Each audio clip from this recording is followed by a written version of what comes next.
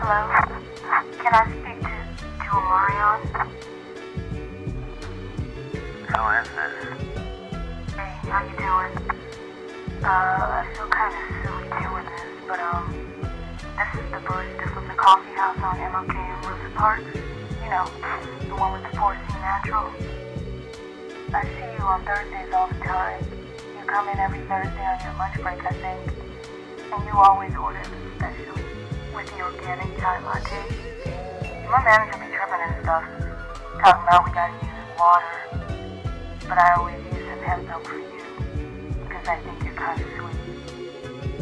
How did you get my number?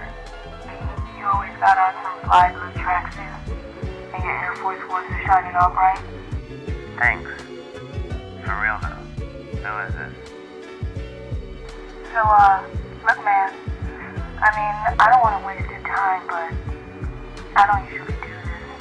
And I was wondering if maybe we could get together outside the coffee shop one day, because I do look a lot different outside of my work clothes. Okay. I mean, I got an art show coming up soon. Yeah, I'm an artist. Maybe you could come out and support? Wait, hold up. My cell phone's breaking up. Hold up. Can you hear me now? Yeah, so, what did you say? Can you come to my show? Who all gonna be there? Hey y'all, welcome to Who All Gonna Be There, a podcast by artists for artists. We talk cash shit about everything, sometimes we get messy, and it all counts as art because we say so. I'm Mel, I'm black, a woman, an artist. For those who have a problem with that, you can stay mad and out of the way. This week, I'm a balloon pilot, a patois tutor for Chet Hanks and Brad Pitt, and irony of ironies, I've just signed an NDA to be Kevin Samuels' ghost biographer. This is podcast terrorist, trap adept, drill disciple, black Maximiliano, Maxi Max, Mod Mox. My name is Maximus Decimus Meridius, commander of the armies of the North, general of the Felix Legions, loyal servant to the true emperor Marcus Aurelius, father to a murdered son, husband to a murdered wife, and I will have my vengeance in this life or the next. For those of you listening at home wondering how to support Nat Turner Project, you can support Nat Turner Project by becoming a patron. Check out our Patreon, our exclusive Book of Sedition zines, our explicit behind the paywall podcast where we get extra messy. Shop our Etsy full of totes, buttons, and various NTP publications, including Black Abbey, about the Black Abbey residency. Shout out Sharita Town. You can find us on iTunes and all streaming platforms. Leave a review and send comments, questions to natturnerproject0@gmail.com.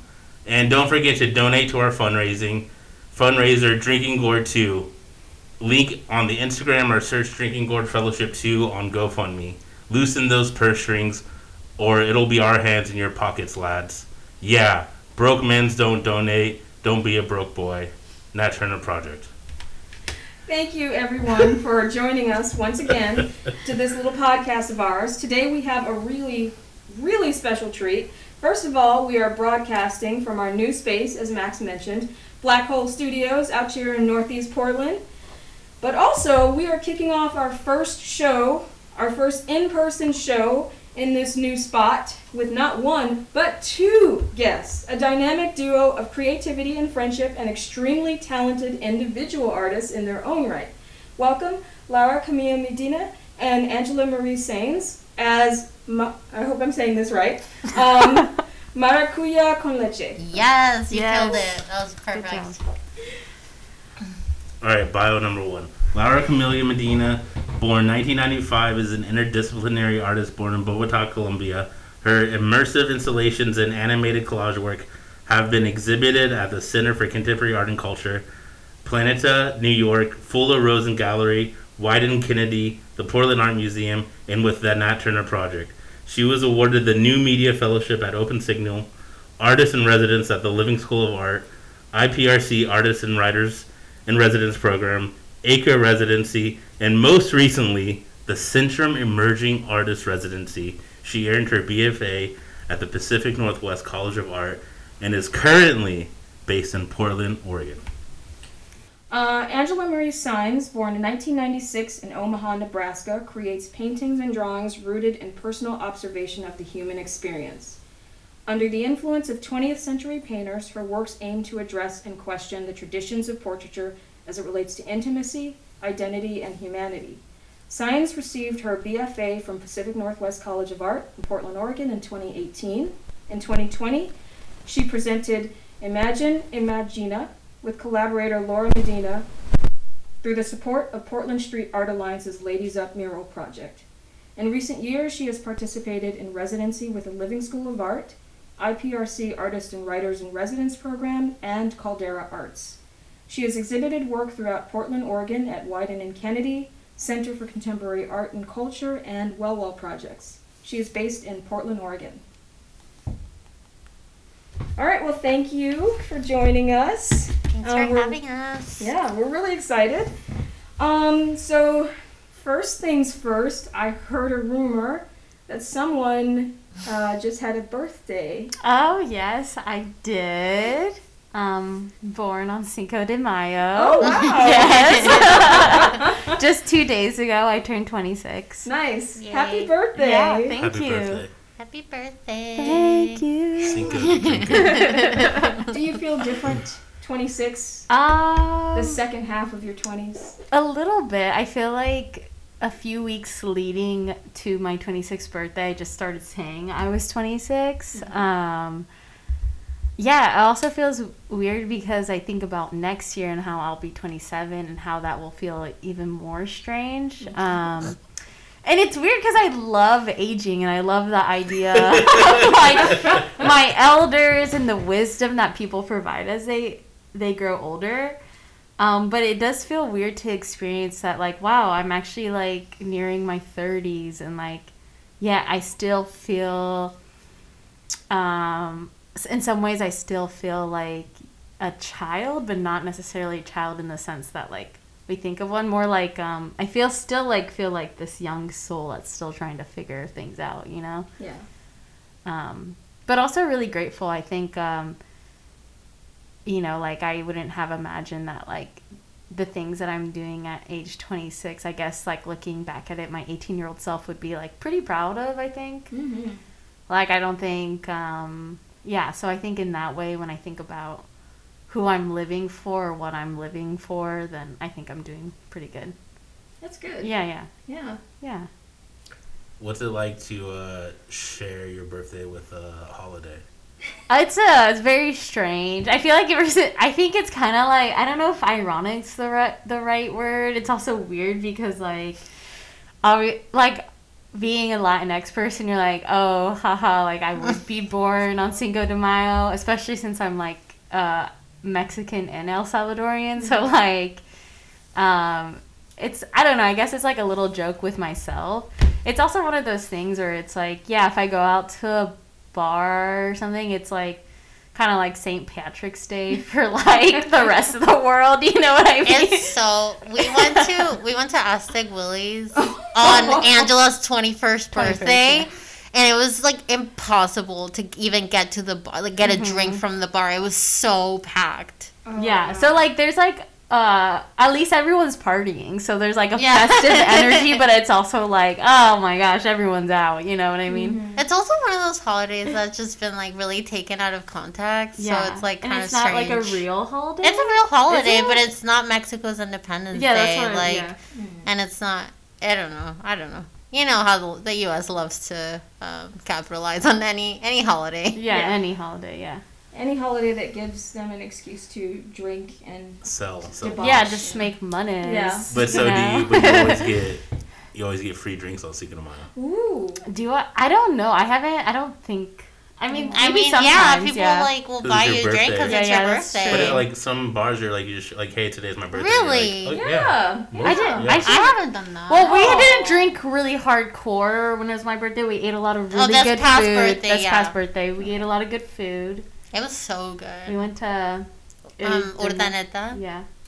It's like a fine dining, like Ooh. tapas bar. I suggest it. You guys should go. Yeah, it It's was very worth really it. good. Well, did you feel like really like fancy and like adult I don't know. Yeah, I guess so. I felt like basically more like my authentic self in the sense that like it's probably because I'm a Taurus, you know, like I love like just like the finer things in life. Mm-hmm. Not that I need them all the time, but every once in a while you're like, yeah, I want to eat like good rich ass food and drink like a really good crafted drink that somebody made really well.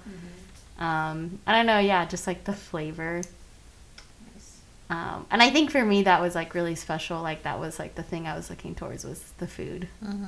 It was delicious. Yeah. I recommend it. It definitely had so many like ratatouille moments. You know what I'm talking about? No. Have you seen Ratatouille? I have seen Ratatouille. Yeah. Okay. Rats in the Scared kitchen. me. Okay, you know when he like finds the cheese and the mushroom and it like zaps and then he eats it, and he Yeah. also does it with like a cheese and strawberry. He's like, eat the cheese and then the strawberry and then the like fireworks go off in his little head. Yeah. That's what it felt like. Like Wow. everything had such like intentional, deep, layered flavors in tiny bites because it was also like the tiniest portions ever. Mm-hmm. But everything like it was definitely we shared worth it. Yeah. We got like six different tapas. We got 2 different desserts. It was very good. Yeah. Nice. Awesome. Yeah. Well, happy birthday. Thank you. So we're going to ask the question of y'all that we've been asking everyone who comes on our show since March of 2020, which is, how are y'all doing? Like, in 2022, which is like the longest, shortest year ever. Like, how are you coping with all of this? Do you want to go first? Or? Yeah. I mean, I feel like for me, I just take it day by day. I think it definitely feels like a weird, like, transitional moment. Like, life-wise, like, I feel like I'm going through transitions. But also, like, I feel like it's feeling a little bit rushed to, like, I don't know, like, go back to pre-2020. And it doesn't feel natural. Like, it feels like part of me is just, like, fighting the urge to, like, act like COVID isn't a real thing and is, like, it isn't affecting people still. Like, I'm having a really hard time just, like I you know, I see so many people just, like, living on their lives, going to the grocery store without a mask. I'm not trying to judge anyone, but it's like, whoa, like, I don't think I feel comfortable with that just yet. So it's been kind of like trying to navigate like how quickly the government is like pushing COVID and everything that's happened the past 2 years, just pushing it back like it doesn't exist, when I know that it does still exist. It feels very strange. I feel like for me, like, time has moved by so fast. I mean, I think for everyone it definitely has, but kind of like Lau was saying, how, like, it just feels like transition after transition. Because we graduated with our BFAs in 2018, and so we spent 2 years out of college, and then right away 2 years, like, in a pandemic. So it still feels fresh to me, like I kind of just got out of college, but when I think about it, it's like, no, it's been 4 years. It's been 4 years. That's insane. Which is crazy. And then, like, because 4 is closer to 5, you know, and then you're like, wow, that's half a decade. Yep. I think it's made me realize how fast time has gone by. I think that, you know, I tend to be more of an optimist when it comes to, like, whatever life gives you. But yeah, I feel like I learned a lot about myself, but like in a good way. And I think it pushed me to like make changes mainly more for like my mental health. Like, I don't think I realized I was ever like somebody who might have like suffer from like anxiety until I was like pushed to all these like different like life circumstances that happen in the pandemic, with the pandemic happening, that I was like, wow, there's like something not right here with me. Like, there's nothing, or like I've been avoiding some feelings or avoiding some eternalized, whatever you call it. Yeah, I don't know. So I'm grateful that it pushed me to like, I guess like lean towards like a more healing path or like spiritual path. And I'm not like religious, but I definitely feel like I found healing in like practice like yoga or like wisdoms that might align with like Buddhism or Taoism, or like, I don't know, I kind of take everything in. Yeah. Whatever's helpful, honestly. Mm-hmm. Yeah. Yeah, I think it's just like a day by day thing. Yeah. But I feel that too, like it's just so much time alone. Mm-hmm. I mean, I live with my boyfriend, so it's like I'm not all the way alone, but it is time like away from social situations, or like, you know, I feel so comfortable at home that I'm not really masking or like performing. Mm-hmm. You know, like when you're in social events, especially like art things, like it's so weird to go back into that. And I never felt that way because I'm very social, like very extroverted, but I feel like I've kind of like tuned into more of my like introversion because I was able to just, you know, be at home and like feel comfortable with myself and not feel like I had to be so social. And That's interesting. I kind of feel opposite a little. really, Not, like, I feel like kind of opposite, but kind of not. Where, like, I think it's because I also have a job where, like, one of my jobs I have, I work as a gallery manager, so that's pretty cool, I guess. But I spend a lot of time alone, so it's, like, me in a gallery for, like, 15 hours a week alone. And so it's, like, made me realize that, like, oh, wow, I really do enjoy talking to people, whereas before the pandemic happened, I kind of was, like, starting to just get sick of people in general. Yeah.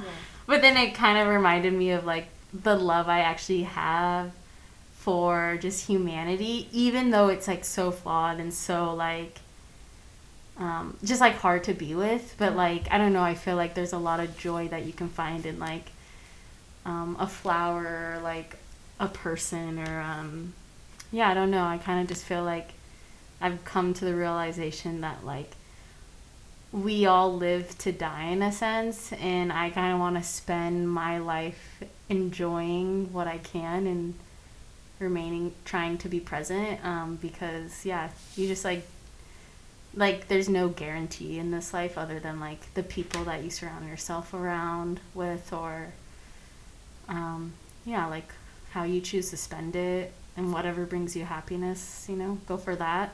Yeah. Yeah. It's interesting because it sounds like for both of you, the pandemic has essentially flipped the way that you interact with the world in this interesting way. Do you feel like this is just a temporary byproduct, or do you think that you're like kind of forever changed by this? I think I'm forever changed by it, for sure. Yeah.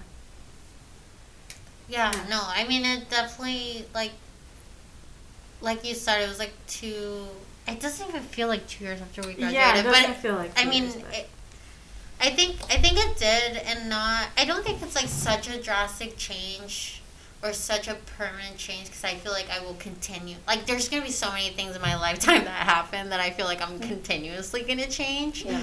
But I am very comfortable being at home. Mm-hmm. Like, and that's something really nice that, like, I was able to, you know, in my time in Portland, build a home that I felt, like, comfortable and I could be myself. That's all I wanted my whole life, was just that feeling of, like, being comfortable being myself in my own space where I could do whatever I want, you know? So I feel like that truly, like, you know, I mean, I feel like that happened to so many people. Like, so many people were doing, like, DIY projects in their home, or, like, you know, like, learning new crafts, or, like, just so in their space that, like, you have to confront whatever is not working in that space. So I feel like I did that, or we did that, and I feel I became more of a homebody. I don't know, and I like it. I mean, I'm very social still, but it's like, I think even in the pandemic and, like, currently, I don't really see that many people. I mean, I see my coworkers, of course, and I love talking with them, but I really only see Angela. Yeah. Like, I see Angela and Alejandra, and that's pretty much it. Like, I don't really go out that much anymore, you know? Mm-hmm. I got so used to being, like, all over the place, taking the bus everywhere in Portland, just being at all the events and stuff, and, you know, now it's really nice to go to a show on not the opening day and just see it by myself. Mm-hmm. True. I want to start, like, asking questions, but I feel like I keep thinking about what you said, Angela, of we all live to die. Okay, so I know this sounds, I don't know how deep I should get. Like, I don't know, because I could get really deep, and Lowell knows this. But, okay, so real talk, I guess, like, yeah, so in the pandemic, so the reason why 2020 was, like, kind of life-altering for me is because my eldest brother had actually passed away from COVID. And I think that, like, when you realize when somebody's life could end at a pretty young age, it kind of, I'm actually trying not to cry. Like, I think it's just, like, an emotive response. Yeah, that's okay, baby. But, like, I'm used to talking about it right now, but it kind of puts in perspective a lot of things. Yeah, of course. But I would love to hear your thoughts about any other things. But, like, I don't know. I think it's kind of like I don't know, there's, like, a bittersweet beauty that can be found in it. And I think that's what's, like, I know it's, like, what I was saying. Like, I tend to be more on the optimistic side when it comes to my perspective or how I experience life. And so, which I'm really grateful for. It kind of just made me realize that, like, you can still live a meaningful life, but I think I like to acknowledge the fact that, like, there's going to come a point that we'll pass on. It doesn't mean that our lives weren't insignificant. It just means that I think we should be better about how we want to live our lives, you know? Yeah. That's just really, what it is. And I think it's important to remember that you define what is significant about your life, right? Yeah, so exactly. Like you determine the terms of which makes your life important to you. Mm-hmm. Yeah. And it's important to be true to that, I think. Yeah, for sure. Yeah. Yeah, and I think you've really opened up to, like, taking more chances and being adventurous and, like, you know, going for that thing that you really want, even if it feels really far away, because you never know, you know. And I think in a lot of ways, like, it opened a door in me, or like opened my heart to be less scared of things. Yeah, that was gonna be my next question. Was gonna be, like, about risk, because you're talking about, like, enjoying things more. But I was curious about, like, if now you take more risks, or, like, basically, I feel like I take more risks, or, like, I think my older self was always so responsible that I personally just, like, wouldn't, like, always splurge on the things I wanted. But now I'm like, no, fuck it. Like, life's short. Or, like, I don't know. I guess, like, it's just, like, like, I just want to enjoy my life. And, like Melanie was saying, is, like, we get to define those terms. And it just kind of made me realize how many of us just, like, live within confines of, like, capitalism, or within confines of, like, our lack. Like, because sometimes we just get in our own heads and think that we lack in, like, monetary value or personal value, or, like, all these things that we think makes up our whole self. But, like, I don't know. Sometimes it just kind of made me realize how silly it all was, you know? Yeah. And I think you've also, like, really focused on, like, how that translates into painting, you know, like the impermanence, the essence, that moment, you know, like capturing that moment in time by painting from life, you know, because I feel like before, like, you did paint things from life, but it was also from, like, reference, because you were pulling different, like, memories, or trying to do things from, like, you know, like a photograph from a certain time, because you're trying to evoke memories of that specific time. But, like, now you have, like, your subject sitting in front of you, and you're really trying to capture, like, the essence of the moment through your brush strokes, through, like, the mark making. So I think that definitely is, like, present in your art now a lot more. A lot of like the things I had like prepared to talk about was like y'all like as a collaboration and stuff like that. So this wasn't like a set question, but it still like falls in that realm. Like y'all are like best friends. Yeah. And it's like very like apparent and like seeing like how y'all like interact with each other, but like how you know each other. And I'm just like curious about, I feel like so much of like what we talk about like in things are in general like are about like acknowledging like the ways we've changed, but like you both have this like intimate witness to like your growth and like the way you see Angela's growth or the way that you see Lau's growth, and like having this like perspective of like having distance but then also like having this like care and like love, and then being able to like see the way this like other person has like grown and changed. Because like I'm not sure, like I guess part of my question is like how long have y'all been like friends? When did it become best friends? And like what are like these ways you see these things in each other, and like how they like it just feels like it's so what's the word, not receptive but reciprocal. It's so reciprocal, it feels. I don't know, I think lately we've been defining each other as like twin flames, or I've been thinking of our friendship as mirrors actually. So it's like really great that you brought that up. And I don't know if you've been noticing that too, or like I mean, I feel I don't know, it's a very like different connection because it's not only like emotional and like platonic, but it's also creative. I've never had that with anyone ever in my life, so it's like it feels even more special. But I think we became friends in 2016.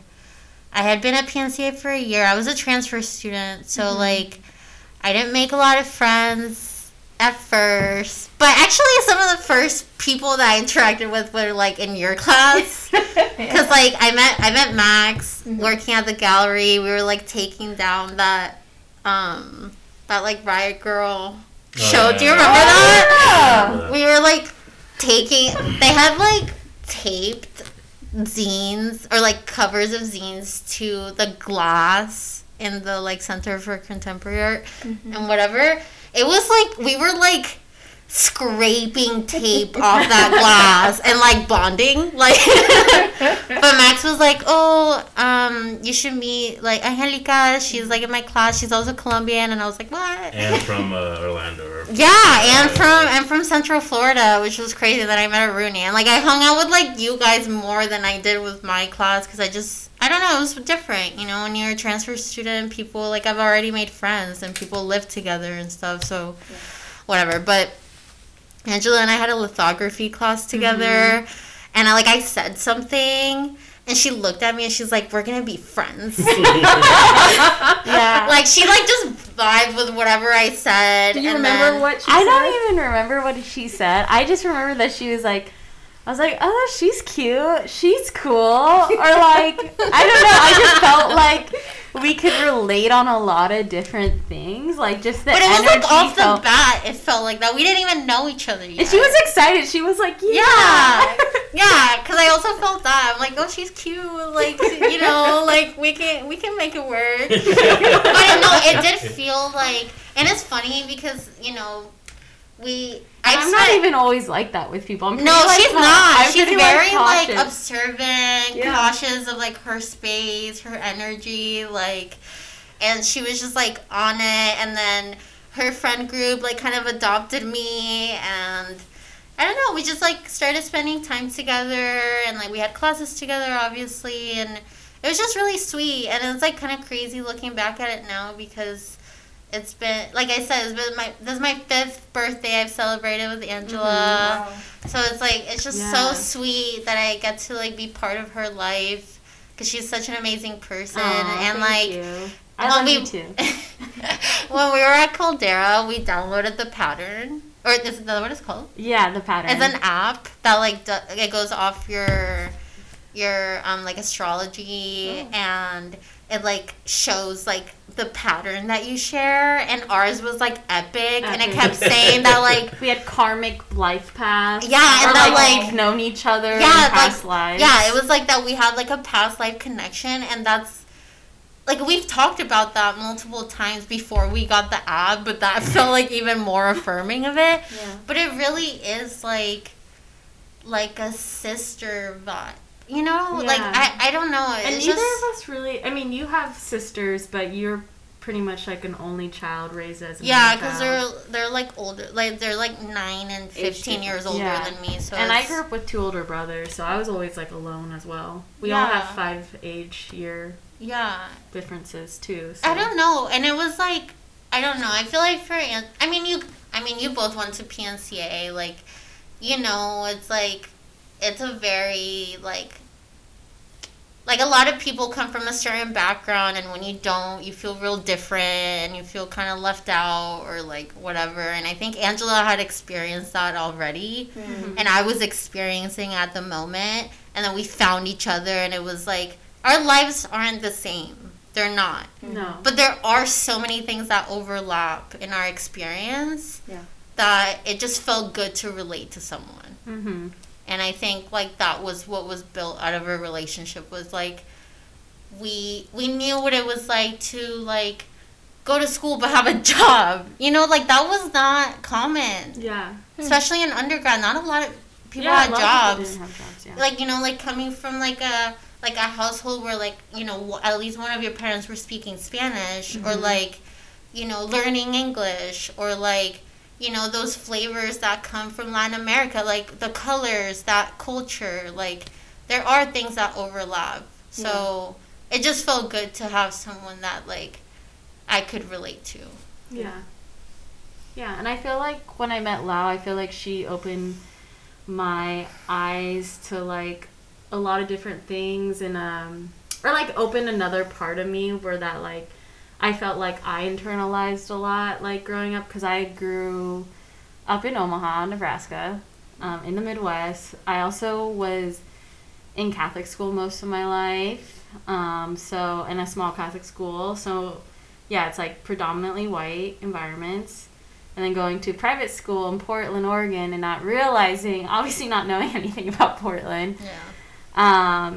And like, I don't know, I think she woke me up to like me, like I kind of realized that as a young person, I was like just surviving by like just subconsciously assimilating to the popular culture. Cause like, I don't know, I do like know that I look racially ambiguous. So there was a point in time when I just like identify as Spanish because it was easier than like have people constantly come up to you and be like, what are you? Are you Native American? Are you like, just like all X, Y, and Z? And then I just kind of generalized it because I was like, same banana, right? Or like, but then I realized how harmful that might have been to my identity. And it, I guess, was nice to actually have a peer to relate to and to like realize these things too. And that being said, I don't know, I think I was kind of like going back to mirrors. I was thinking about like how, you know, like Lau, I don't know, like, you know, she had like a lot of her own difficulties, I feel like, in school, and we like helped each other through it. And I don't know, like, if this is too deep to talk about, but like, I don't know, I feel like you mentioned that you didn't see yourself being on this earth until like, or like that long, you know what I mean? Oh yeah, I was very... I don't want to bring it up. It's okay. Yeah. I just like, I don't know. I definitely struggled a lot in like my teenagehood. Like those years were like not easy for me, and like I felt like I really just wanted to get out of Florida as fast as I could, and I did, and I came to Portland, and there's just so many things that I just like never dealt with, and was just like kind of haunting me, and I always had that vibe that I was just gonna die young. Like, I don't know, I just had like I wasn't very hopeful about my life. And I think that, you know, I mean, things have changed a lot, and I was very like, I don't know, you know, when you're young and impressionable, and you like look up to certain people that like live very tragic lives, sometimes you like emulate some of that, you know, like I grew up like loving.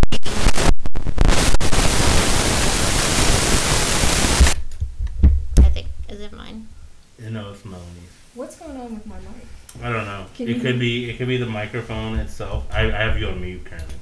Oh, damn. But maybe like afterwards we can like change out the microphone or test it out because it could be like the mic or the cord or something. Mm-hmm. All right. Okay. But, sorry to interrupt. No, it's okay. What was I saying? I don't know. I felt like we were meant to meet each other. Yeah, it does feel like that. Like, I was very sad. I was very, like, unsure of what was going on. And Angela just has, like... I mean, we're both moody. Like, we both have, like, feel very deeply and strongly. But Angela is very optimistic. Like, Angela is very warm and caring and, like, inviting. You know, when she feels like that energy can be reciprocated. Like, she very much is like that. And... Angela just is herself. She finds like the joy in life very easily, and I needed that. Yeah. You know, and Angela needed like parts of me, and our collaboration was literally born out of like, wow, like our collaboration was born out of us kind of teaching each other and needing each other and being like resourceful of like how we could share our experiences to like help each other. Yeah. Mm-hmm. Also, I feel like when I met, or throughout our friendship, I feel like I can really trust her with like a lot of my vulnerabilities without feeling shame or anything. And I think that's a big thing that aids to our relationships, or our relationship is just like, you know, I feel closely to all my friends, but there is something where I just know that she will accept me for all that I am, and aww, you know what I mean? baby. Just like, I do feel that with you and like, you know, some other friends, but like with you for sure, like I know that's like a guarantee, you know? Oh, thank you, baby. I feel that too. We're so corny. No, it's cool. Friendship is real. Yeah, so we got a little background on your friendship and how you all became friends and like why you became friends. And so yeah, we have this friendship, and then Maracuya con Leche, like how did it start? What made you want to like formalize your friendship in that way? Like what is the collaboration? What made y'all? Yeah, I heard. Yeah. So okay, what is the collaboration and what made y'all decide to like formalize your friendship in that way, and like at what point did you decide as like, hey, let's make art together? Yeah, we okay, so in 2017 we went to Colombia together. And that was amazing. I mean, we went on like a whole little trip. Like we went to New Orleans, somewhere where neither of us had been. Yes. And then I took her home to Orlando. Showed her the 407. She met my family. She met my friends. First time I went to Disney World. We had the whole experience, and then we went to Colombia, and we got to like go to different cities. She got to meet my whole family. We ate so much good food, and like my family was really excited to teach Angela Spanish. And like Angela grew up like, you know, hearing Spanish, like her mom's from El Salvador, so like that she like understands, but they were really pushing her to like learn new words. And my favorite drink when I'm in a Colombian establishment is Maracuya con Leche. It's passion fruit juice, like fresh passion fruit juice with milk. So it's like a kind of like a smoothie. It's very creamy and rich. Good. It's so good. We drank a lot of those. Yeah, we did. Like every time we went out to eat, like that's what we ordered.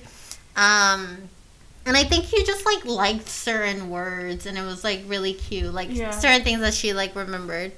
And then we got back to Portland, and we had a artist publication class with Abra, and we decided to do a collaborative publication for that class. I remember that collaboration too. Yeah. So that's how it was born. Like that's how it started. And yeah, that class was very inspiring. Abra is a wonderful professor.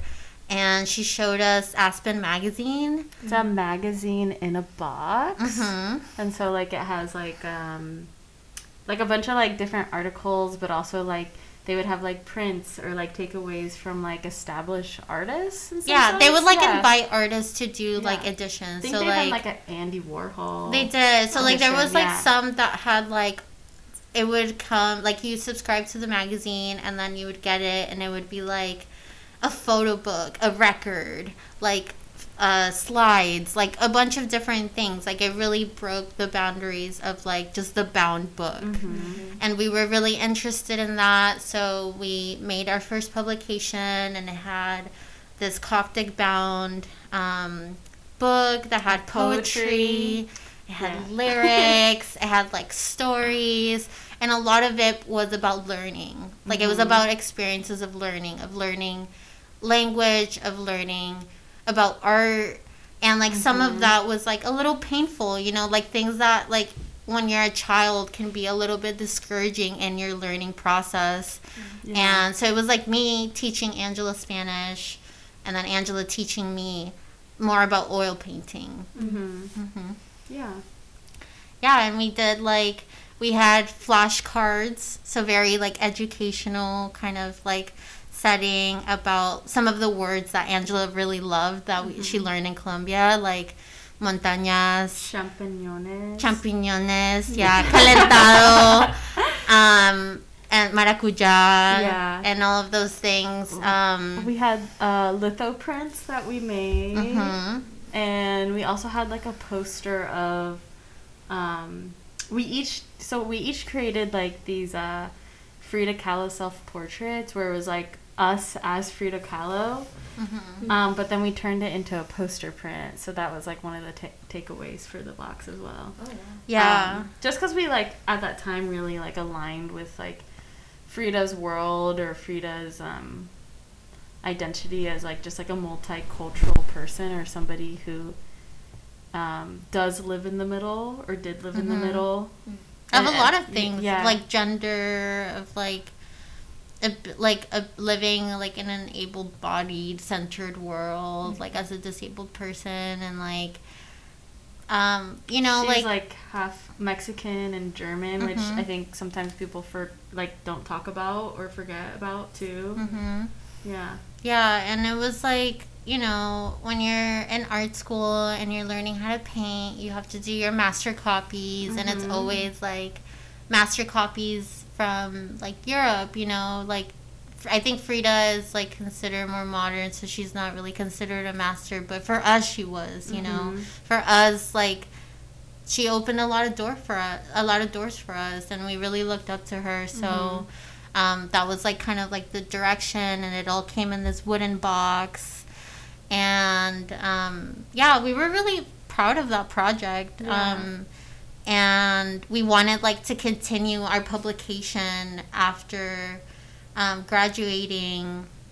So we applied to we applied to the Precipice one, but we didn't get it. We were too ambitious, I think. Is that what they said? No, but I feel like that's... I mean, we got feedback, and I think like they were questioning like how feasible it was going to be. I think it could have been done. I think it would have been a great publication that we like could still continue to do after. We still need a volume 2. It's just our... It's going to happen. Yeah, it will happen. It's just our collaboration, I think, expanded in ways that we didn't think it would. Like, or like I remember like a year before we started doing like, we did our mural together. I was like, oh, I really want to make a mural. That would be really cool. And then like it just kind of got gifted onto us from the IPRC. And I think like we just like put it out into the world, and like it comes right back to us, and we're like very open to those opportunities. But it was like our first grant application out of school, so it's like it's okay like that we didn't get it, like it's fine. But after that, like we we're like doing our thing, but then we like got back, we were like, no, like we should go back to this project, like it was really cool. And like that's when we applied to the IPRC residency. And we wanted to like continue our publication, and basically it was still going to be like a multimedia publication where we were just going to invite artists to like submit like certain things, and I don't know. I think it was like the pandemic happened. Yeah. So many things changed. We got offered a mural, and then Yeah. that became the focus. Is that the mural on downtown? No, it's on Southeast Southeast 14th In Alder. and Alder. Yeah. It's behind it's behind Nostrana, so it's like they have like a little commercial like strip, and then behind it it's the Ladies Up mural project from the Portland Street Art Alliance, and like basically the IPRC like had an idea for a mural. They really wanted something that was like about solidarity and like mutual aid, especially like With the pandemic.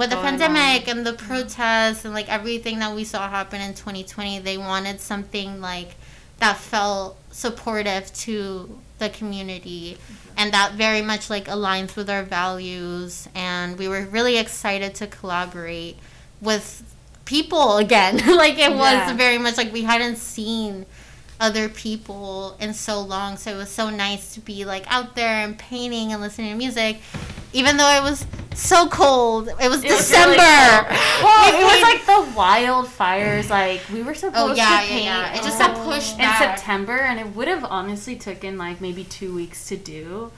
But once the wildfires were done, it was like October was so cold. It started just being so cold and wet that like it literally took us 2 months to finish. Wasn't that when we had the ice storm? Wasn't that the same year? Was that? I can't remember, but it was so cold out there. Like, honestly, bless everyone's heart that was out there painting with us, because it was so cold. Yeah. I've never been that cold in my life. Yes. And, but yeah, we're so happy that we got I have it. a higher cold tolerance because of it, though. Me now. too.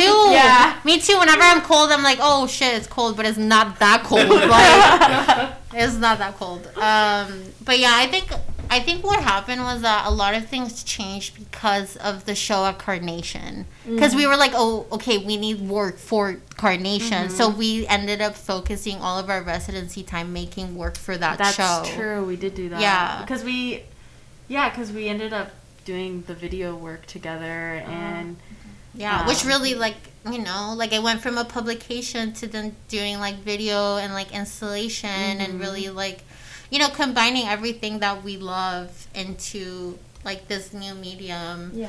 And it was so exciting. And like Melanie, you were a part of that show, also like part of that IPRC residency. So it was like really sweet to be like in a cohort of like so many amazing people. Yeah.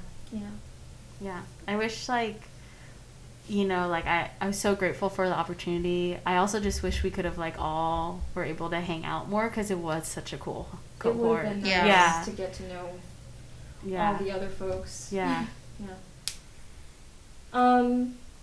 So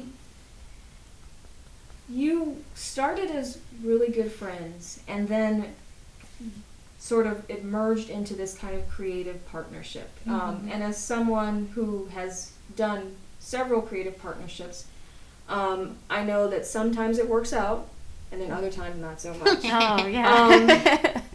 And so I'm just wondering, like, obviously your creative partnership is doing well, but like, are there like parameters that you have for each other so that, you know, you don't sort of mix up the friendship with the creative partnership? Like are there boundaries that you have to place on each other? Because I know that like Max and I, we've had moments where like, you know, one of us would be getting upset and we'd have to like step back and say, hey, okay, so this is like, we're taking NTP off the table, are you okay? Aww. Yeah. That's so cute. I love that. Like, I'm concerned for you as a friend right now. Oh, Like, have y'all had moments like that? I feel like I don't think we've had like moments where like either of us have gotten like upset in like a distress I think maybe kind of during way. the mural. Yeah, it was so cool, But dude. Like, who's gonna be in a like just peppy that's ass true. mood? I was pretty moody that time. We were during just the mural, moody. but, Like it okay. honestly, it doesn't go past that. And I think because we're both highly sensitive people, like we know, like we know the vibe. Like we know, like No, there was obviously- a time when you were like, Oh shit! I was so no. Listen, I was so moody that like she was like, hey, like, what's going on? Like you got it. Like Oh, She's yeah. You called me out, and I was like, okay. I was like, are you, I'm like, sorry. what's going on? Like, do you want to talk about it? Like, is there something... What's going on? I'm just you know? cold and tired. It was just, like, early. Like, you know, we would wake up early, go paint. Yeah. So that it would be, like... So that we would have the most light. But it was, like, just, like, cold. But honestly, Angela and I work so well. Mm-hmm. Like, yeah. I don't know how to explain it because I mean, we'll be moody around each other, but we don't take it personally, I feel like. Mm-hmm. Like, I think I just it's feel just a moody so day. Comfortable. Yeah. And I don't know. I think our most recent like creative time at Caldera where we were, you know, living and working with each other for 2 weeks. You know, like, I mean, that was, like, the, like, closest, time we've had. Like, I mean, actually, when we went to Colombia, when we were together for a whole month. Yeah. And that was, like, after 1 year of being friends. We weren't even friends. That was, like, year. a whole test. That was, like, took a trip together. That was, like, 1 year. Not 1 year. It was literally, it was, like, a little bit less. 8 months, but like, still, like, that was, like, a whole test. And at that moment, I feel like I realized that, like, Angela and I, like co-inhabit very well together. Yeah. Like, it's very harmonious. It's very respectful and, like, kind and caring and patient. Yeah, you know? patient. Like, because I will admit, I get moody and I have to be patient. Or she has to be patient with me, but there'll be times, like, yeah, she'll be moody too. Like, maybe it's period time. and then it sucks because, like, then I know I'm gonna get mine. Yeah, we're also synchronized there. And like, so, we're like, literally so I synced just have up. to, like, be patient too. Like, in my head, like, I'm very conscious as, like, this is not my true self, and I don't want to, like, lash out or, like, it's so make funny anything negative for you because it's not about you. It's about me. Why can't I do that with other people? Like, I can do it with Angela, but, like, when I lived at home, like, I could not do that with my parents. Mm-hmm. I mean, I feel like I can do it with Nino, but that took some time to, like, you know. But with Angela, it feels so natural. Like, it feels literally like we've known each other through multiple lifetimes. Mm-hmm. Like, I don't think I really speak this way outside of us. Yeah. But for us, it makes sense. Like, it really does. Mm-hmm. So what I'm hearing is that Angela's the moodier. I don't know. I mean, I don't think I'm moody. I don't know. I feel like maybe I have a moodier part, but she doesn't bring it out of me. Like, yeah. Or I think I'm conscious of being moody because, like, I can feel it, and so, like, that makes me extra conscious not to put it on others. To be like, okay, yeah, I'm feeling she's, like, moody, caring but about even it. though I'm, like, annoyed that I'm, like, being asked a question, I'm gonna take a deep breath, listen to the question, and just give an answer. I'm not gonna be like. But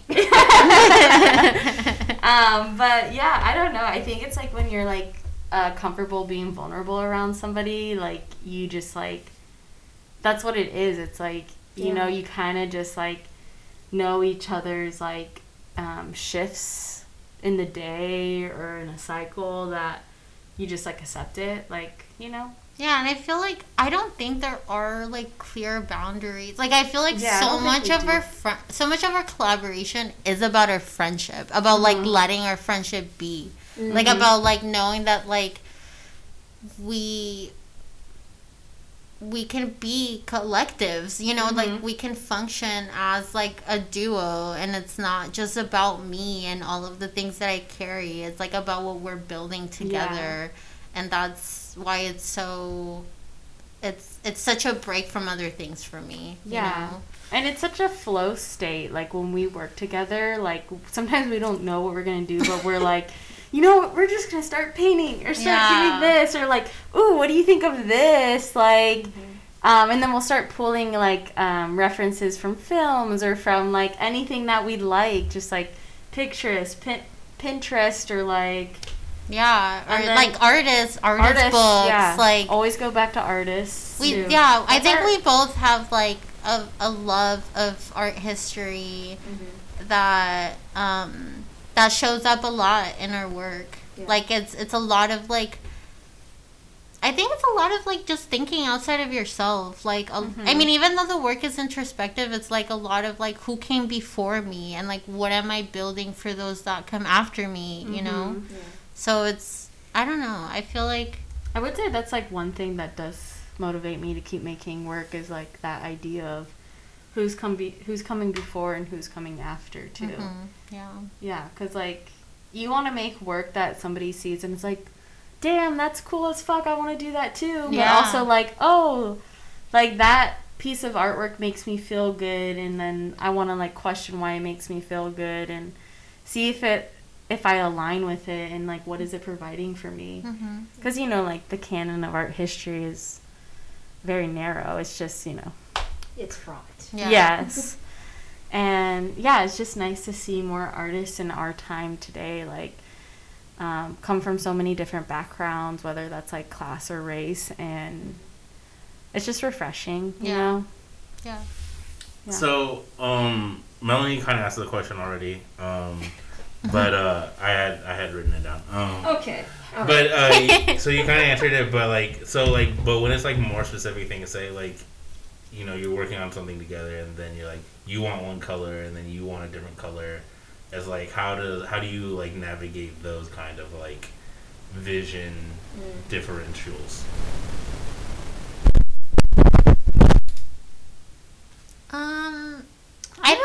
I feel like we have like, even though our work looks different, like our like individual work looks different. It does, like we have different stuff. We have very similar taste. Yeah, we do have similar tastes. We are driven or inspired by similar things. Yeah, I do see similar influences in your work, but it is very different. Yeah. So I think like, you know, it's funny, like that doesn't really happen where we're like, oh, that color. I mean, it could, but then we like both vibe with it. We're like, oh yeah, like this color is better, or like I'll say I have an idea and a vision for something, and I was like, sure, and then she'll be like, yeah, I have an idea for this, and I'm like, sure. Like, I don't know, we just like really appreciate each other's input, and like, you know, we just see that it could work together. Yeah, and I think we like just love each other so much that we both want to be like equally included in our decision making and like and having fun. Like in Caldera, we had so much fun. Like we were just like playing around. Like, I mean, we had like a vision and we did do like some planning and some storyboarding, but it really was about like playing and like getting back into just like painting for fun. Where like we don't have a deadline, like, or we don't have like a super set idea. We just want to paint. Yeah, and that's what's nice about our collaboration is because I think in our own individual practice, we're so serious on like what we want our vision to be. And like for me, like as a painter, sometimes I imagine like in my head works in series or like just multiple paintings and like thinking about how they would relate, even though they're not even made yet. And I'm sure you definitely have the pressure of like making work oftentimes for like not only yourself but like a deadline for something or a show, and that's really stressful. And you know, I feel like we put all our pressures on our individual work, that when we come together it's kind of like just like a fun party. Yeah, we just want to have fun. Yeah. So do you feel that Maracuya con Leche has more space for experimentation for y'all? Yeah, for sure. Than your individual practices? Yeah, I think I think that like definitely like working with Lau has influenced my practice.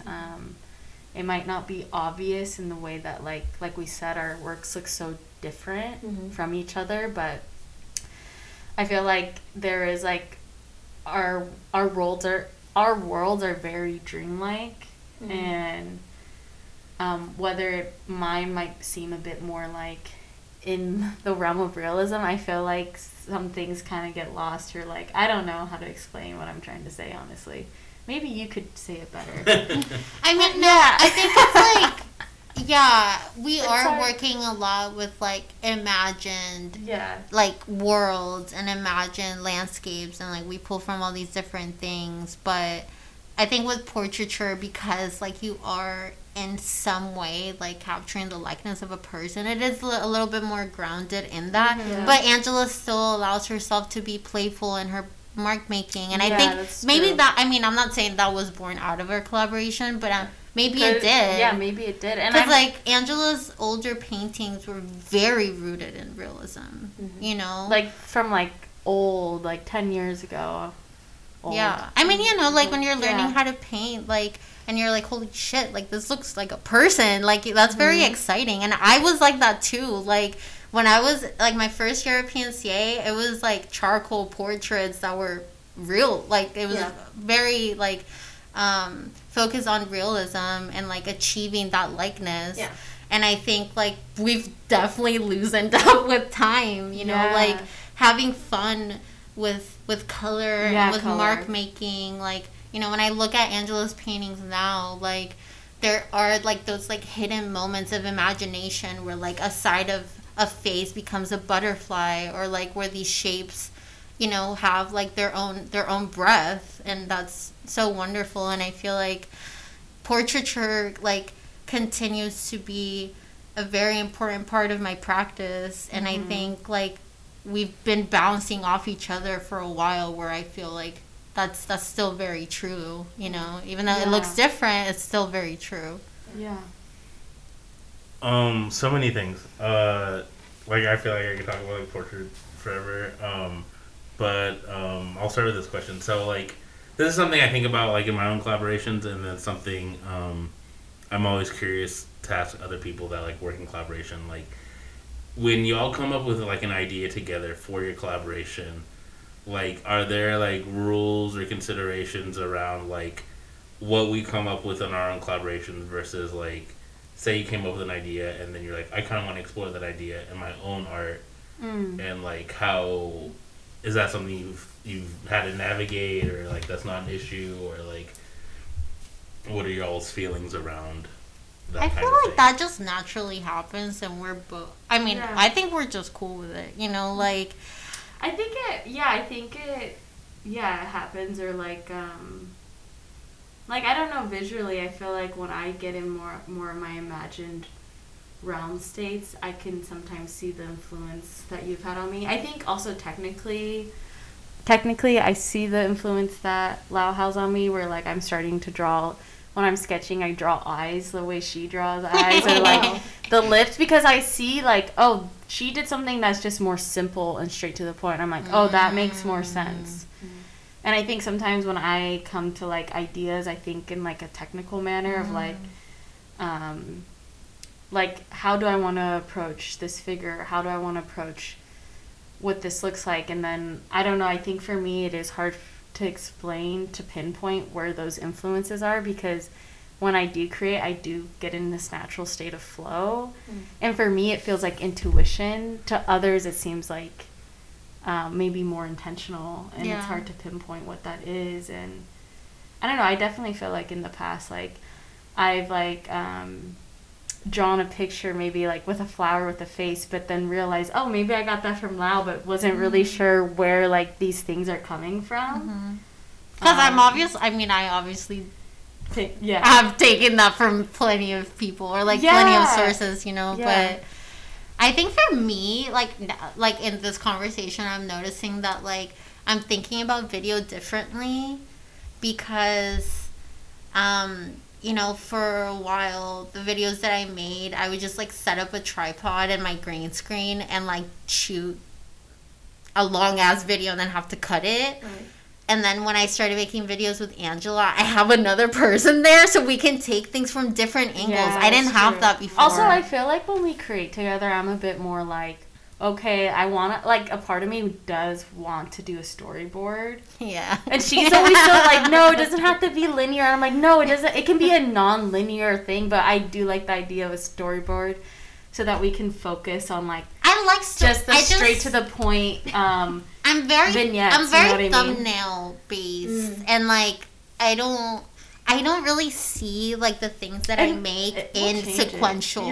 Like, I don't. I see, like, compositions. And then when in the editing process, that's when I'm, like, really creative. And I'm like, okay, this, like, will flow nicely into this. I mean, I think with our recent video that we worked on, so we have it, like, shot, and then we're, like, working on editing it. And it's not for anything in particular, so that's very exciting that we just, like, get to, like, run free with it. But we were like thinking about transitions a lot more, like about how a composition will transition into the next. Yeah, into itself. It was very, it's like, very meta, and it's very like going from one into the other. Yeah. And I just like, I didn't really have that when I was creating videos before, and I never took a video editing class, so that shit, like, to me is all like, I get to just do whatever I want. I don't have any boundaries, and I think that's been really fun to like do with another person. Yeah.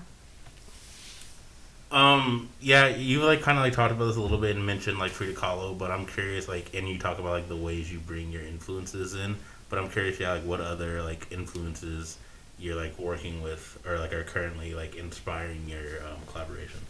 Yeah, I think with this, maybe we should talk about this past video. About the first one, though. The first one? Wait, the what? Well, like our first video. I feel like we could go from our first into the newer one. Okay. So like the first.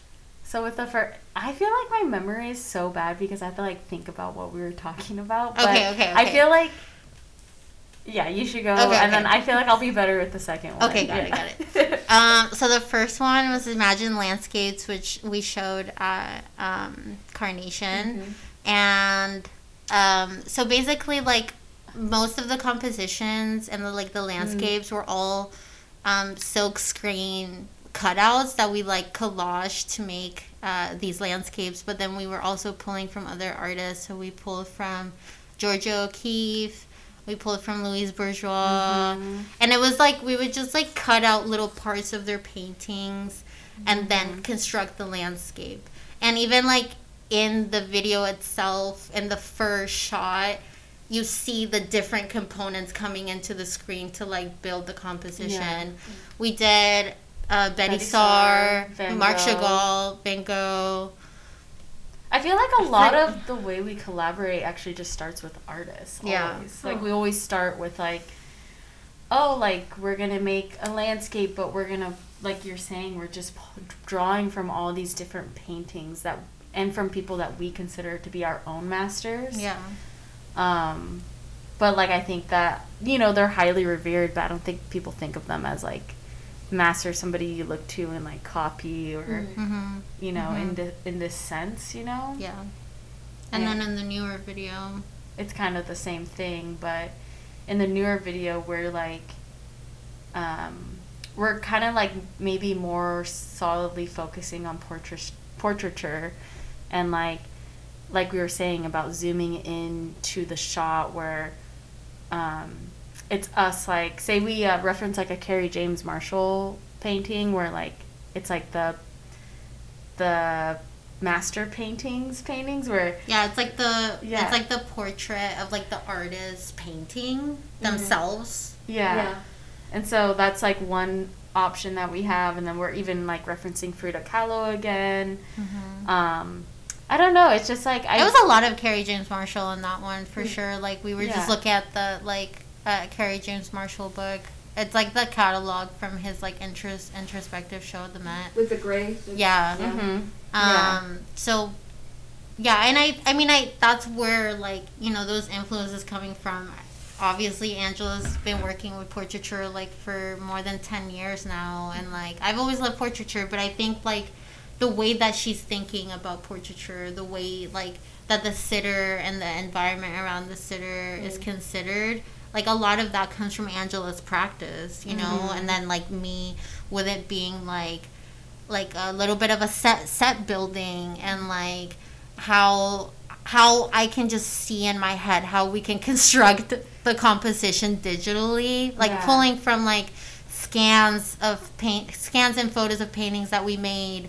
We also made like miniature sets that we'll then like, you know, green screen ourselves into. So like that comes from my practice, but I think like our hand is like clearly present in all of it, so that, you know, it's still like I feel like the essence of painting, the like brush stroke, the colors, the texture, that is like very important to the both of us. So I love to be able to include that in like the video work.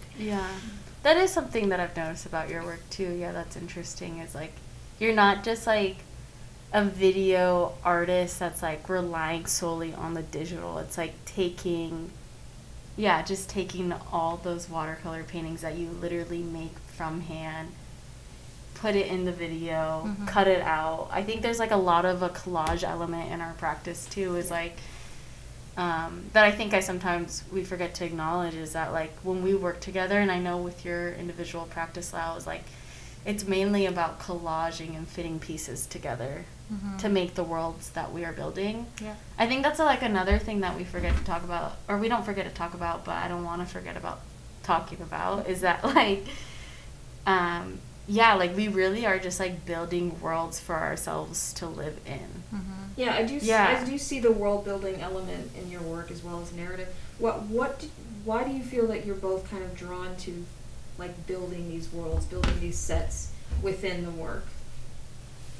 I mean, I think we've just I'm not saying this is like singular to all of us, and I think that's what's important, is that a lot of people experience this. It's just like feeling like you don't fit in this world. Yeah. You or know, like we've been talking about like how a lot of artists are just like people in general are fit into narrow definitions of identity. Yeah. And I think a lot of our work is coming from a place of wanting to like think about the expansion of the possibilities, the multiplicity of identity, like all of these things that like come from all these different sources, and like pulling all of that together to like make the space. And I think like, you know, like maybe for Angela it was like, you know, growing up like Mexican and Salvadorian, but being in these very like white spaces where you're like assimilating to like fit in, you know, to like, but you're not like open, or you're not free to just be yourself in these spaces because like people judge you. And I feel like when you're a kid, like you just want to and actually never mind, when you're a human you just want to belong. You want to belong. Or I've been thinking about that too, as like thinking about my inner child or my young self, about how like when I look at her, I'm like, oh, like she was so, I mean, I'm still really talkative, but she just wanted to be friends with like literally everyone, and no one wanted to be friends with me. I know that sounds sad, but I'm also like better for it in the way that I'm like, actually no, I'm really cool. Like it's like the Janelle Monáe song. I can't remember the name of it, but it's like from the Dirty Computer album, and she's like talking about like being, I feel like this is more of a personal experience to her, and I don't think I could necessarily relate, but like the fact that there was like a moment where she's talking about how this boy in her class was like talking about how she's not cool, and she's like, damn, like I don't know, being in 3rd grade and like I don't know, and I was like, oh, I get that, but like knowing that you're cool at the same time, I don't know how to explain that, because I always thought I was cool, even though like no one wanted to be my friend. I'm like, no, there's something more to this. No, world. Angela's so cool. I hate the way that like so many people are just like bullied at home and then they go and bully in school, you know, like it really, those are just like cycles, and it's like really unfortunate. But you know, I mean, I feel that too. I just, when you like move to a different country and you're like in between homes, nothing really feels like home, you know. And when I came to Portland, this does not feel like home for me at all. Like, I mean, I've built a home here, which is why I feel so bittersweet. But we'll get to that. But it's that in her work. I mean, like, that's what I found with Angela. You know, I can really be myself wholeheartedly with her, and in these spaces that we make, we get to like run free with our creativity and our dreams, our child dreams and our current dreams. I feel like we are honestly just being children when we're together. It really does feel like that. But like there's a wisdom to that. We're just like playing, you know. Would you say that you're building homes in this work? Homes. But it's more expansive, you know. It's like worlds. You know? Yeah. I think it's interesting because, like, when we're together, like, obviously, our first video project, we have our landscape, and now the second video is kind of like establishing more of like the internal world, because they are set more in like settings. But now that when I think about our actual individual practices, I think about how much art has served us or like made a place for us. Like, I think about the other day, I was thinking about how like, I don't know who I would be as a person if I had not found painting or really resonated with it so early on. Like, I started painting when I was like 15 years old, and it just like spoke to me, and I got it. Like, it was something that I really got, and it was something that I could see taking me to college, which I didn't think that would be a possibility, because I was under the impression that I would just go to community college, just things like that. But also, I think it saved me in a lot of ways. I think a lot of the, like, anytime I feel like I have any big emotions but can't express it, it's like always seen in my work. And it might not be me visually trying to express it in an abstract way. It might be through, like, a portrait of something, or, like, the movement of paint. And I see that with Lau's work, as even just, like, making a home and like understanding like all the complex feelings that she's experienced in her whole life, because I don't know, I feel like we all have our own individual traumas, and we're just trying to cope with them, Yeah.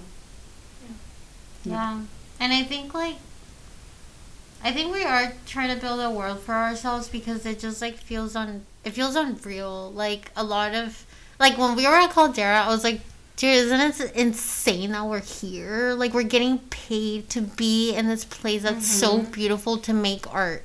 Like, I didn't even know those things were possible when I was younger.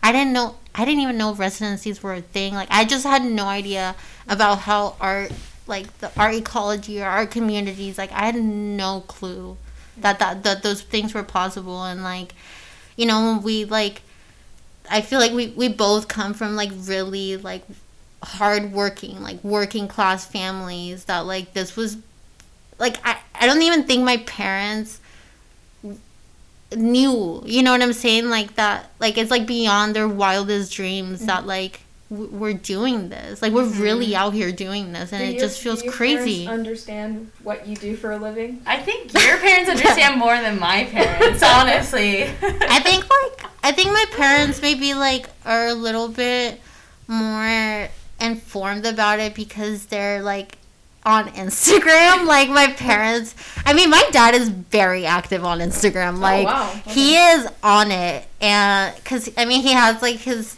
personal Instagram and then his business one. But on the business one, he is pulling out that selfie stick with this situation. Yeah, doing like hand like phone camera. Yeah, it's like a video effect. So like, he sees like. And I mean, I try to share with my parents, when I get something, I'll send them the screenshot of the email, and they're like very happy. My parents did not know what art residencies were, or like, I'm not even sure if they understand what it is. I try to explain it to my parents, and they always think it's like a business, like I'm just trying to do a business entrepreneur. They're like, so are you selling those paintings? Yeah. Or they're like, I'm like, I don't know, guys. They'll get it one day, but they are like they're emotionally supported. Like, they've never been negative about it. Yeah. Yeah, or like they've never like. What's up? Is it power source? I need to charge the battery soon. Shoot. Okay. So it's not charging plugged in here? No. Okay. It's just transmitting. You have another cord? Alright, I can ask you some questions while Melanie's doing stuff. Okay, cool. How do we do this? Because, like... Oh, is this the only cord you have? I can use the, Hold on, I have another one. Oh, this conversation is, like, bringing up so many things for me, and it's hard to even know where to start. Like, I work, like, collaboratively a lot, and I also, like, have been realizing recently that I actually, like, do portraits, and like that's my main art. I was like, oh shit, like all this is like portrait or like self-portrait, or I've been like thinking of like the art I make with other people as like collaborative portraits. Yeah. But the first thing I want to say is like that you keep saying the word like masters. and like talking about these like art and painting masters, and then I don't know if you all know these like this cigarillo brand called Dutch Masters. Yeah. And then, but like on the cover is like I don't know, some Northern Renaissance painting of like, you know, a bunch of dudes in like black suits with like the white bibs or whatever, and they're just like sitting around. And I was like, oh yeah, like those are like, I never thought about them Dutch Masters as like referencing like art masters. But now I'm thinking about that. I've never looked. I feel like I've never actually looked at the that's art on it. Wait, what painting is that from? Is that from an actual painting? It has like a Rembrandt vibe. It does have a Rembrandt vibe. Or like very Nordic I would say like Van Dyke or something. Obviously Dutch. That's why. Yeah, so Dutch. Yeah, so Dutch. Wow, I cannot believe that I never took my time to look at that before. But then I also remembered, like, you said, like, okay, real quick in, like, a quick succession, like, 3 times.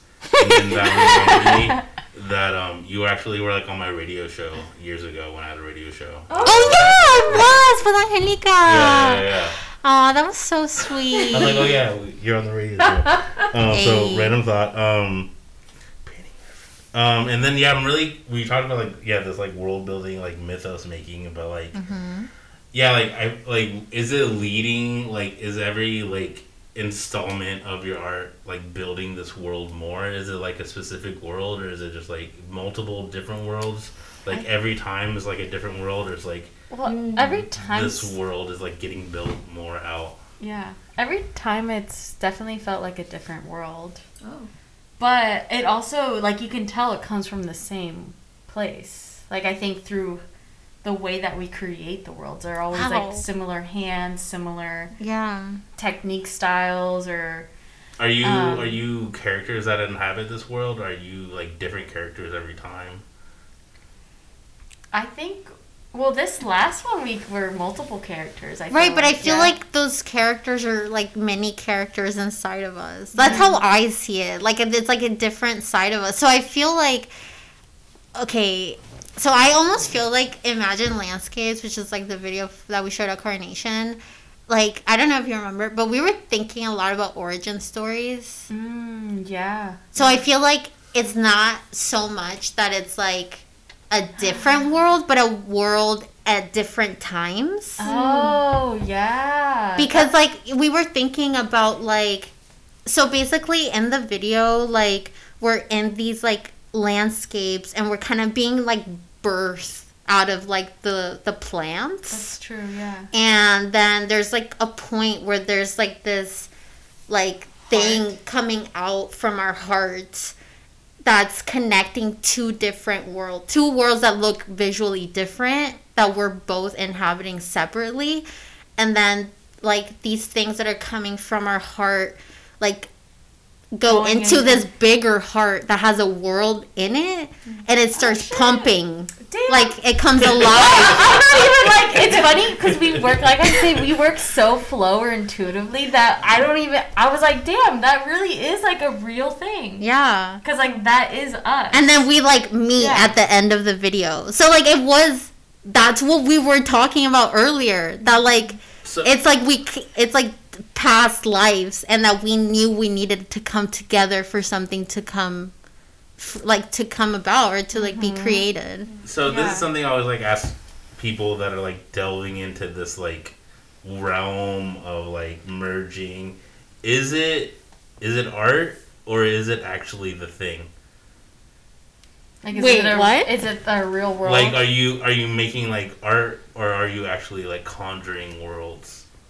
I feel like it might be both. Well, actually, I've been thinking a lot about like I don't know if this is like on topic, but I don't want to stray it too far. It's like I've been thinking about how like the worlds we create in our minds, whether that's like our emotional states or like our beliefs that we have about our individual self, how we project them in real life.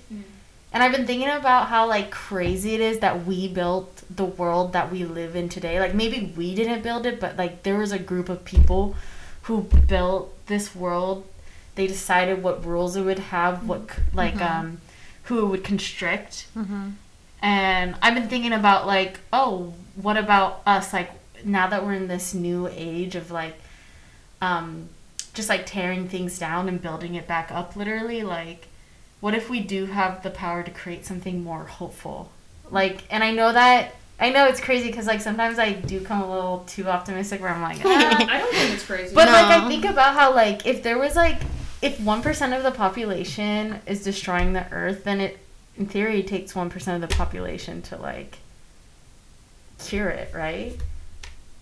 Like, if you think about it.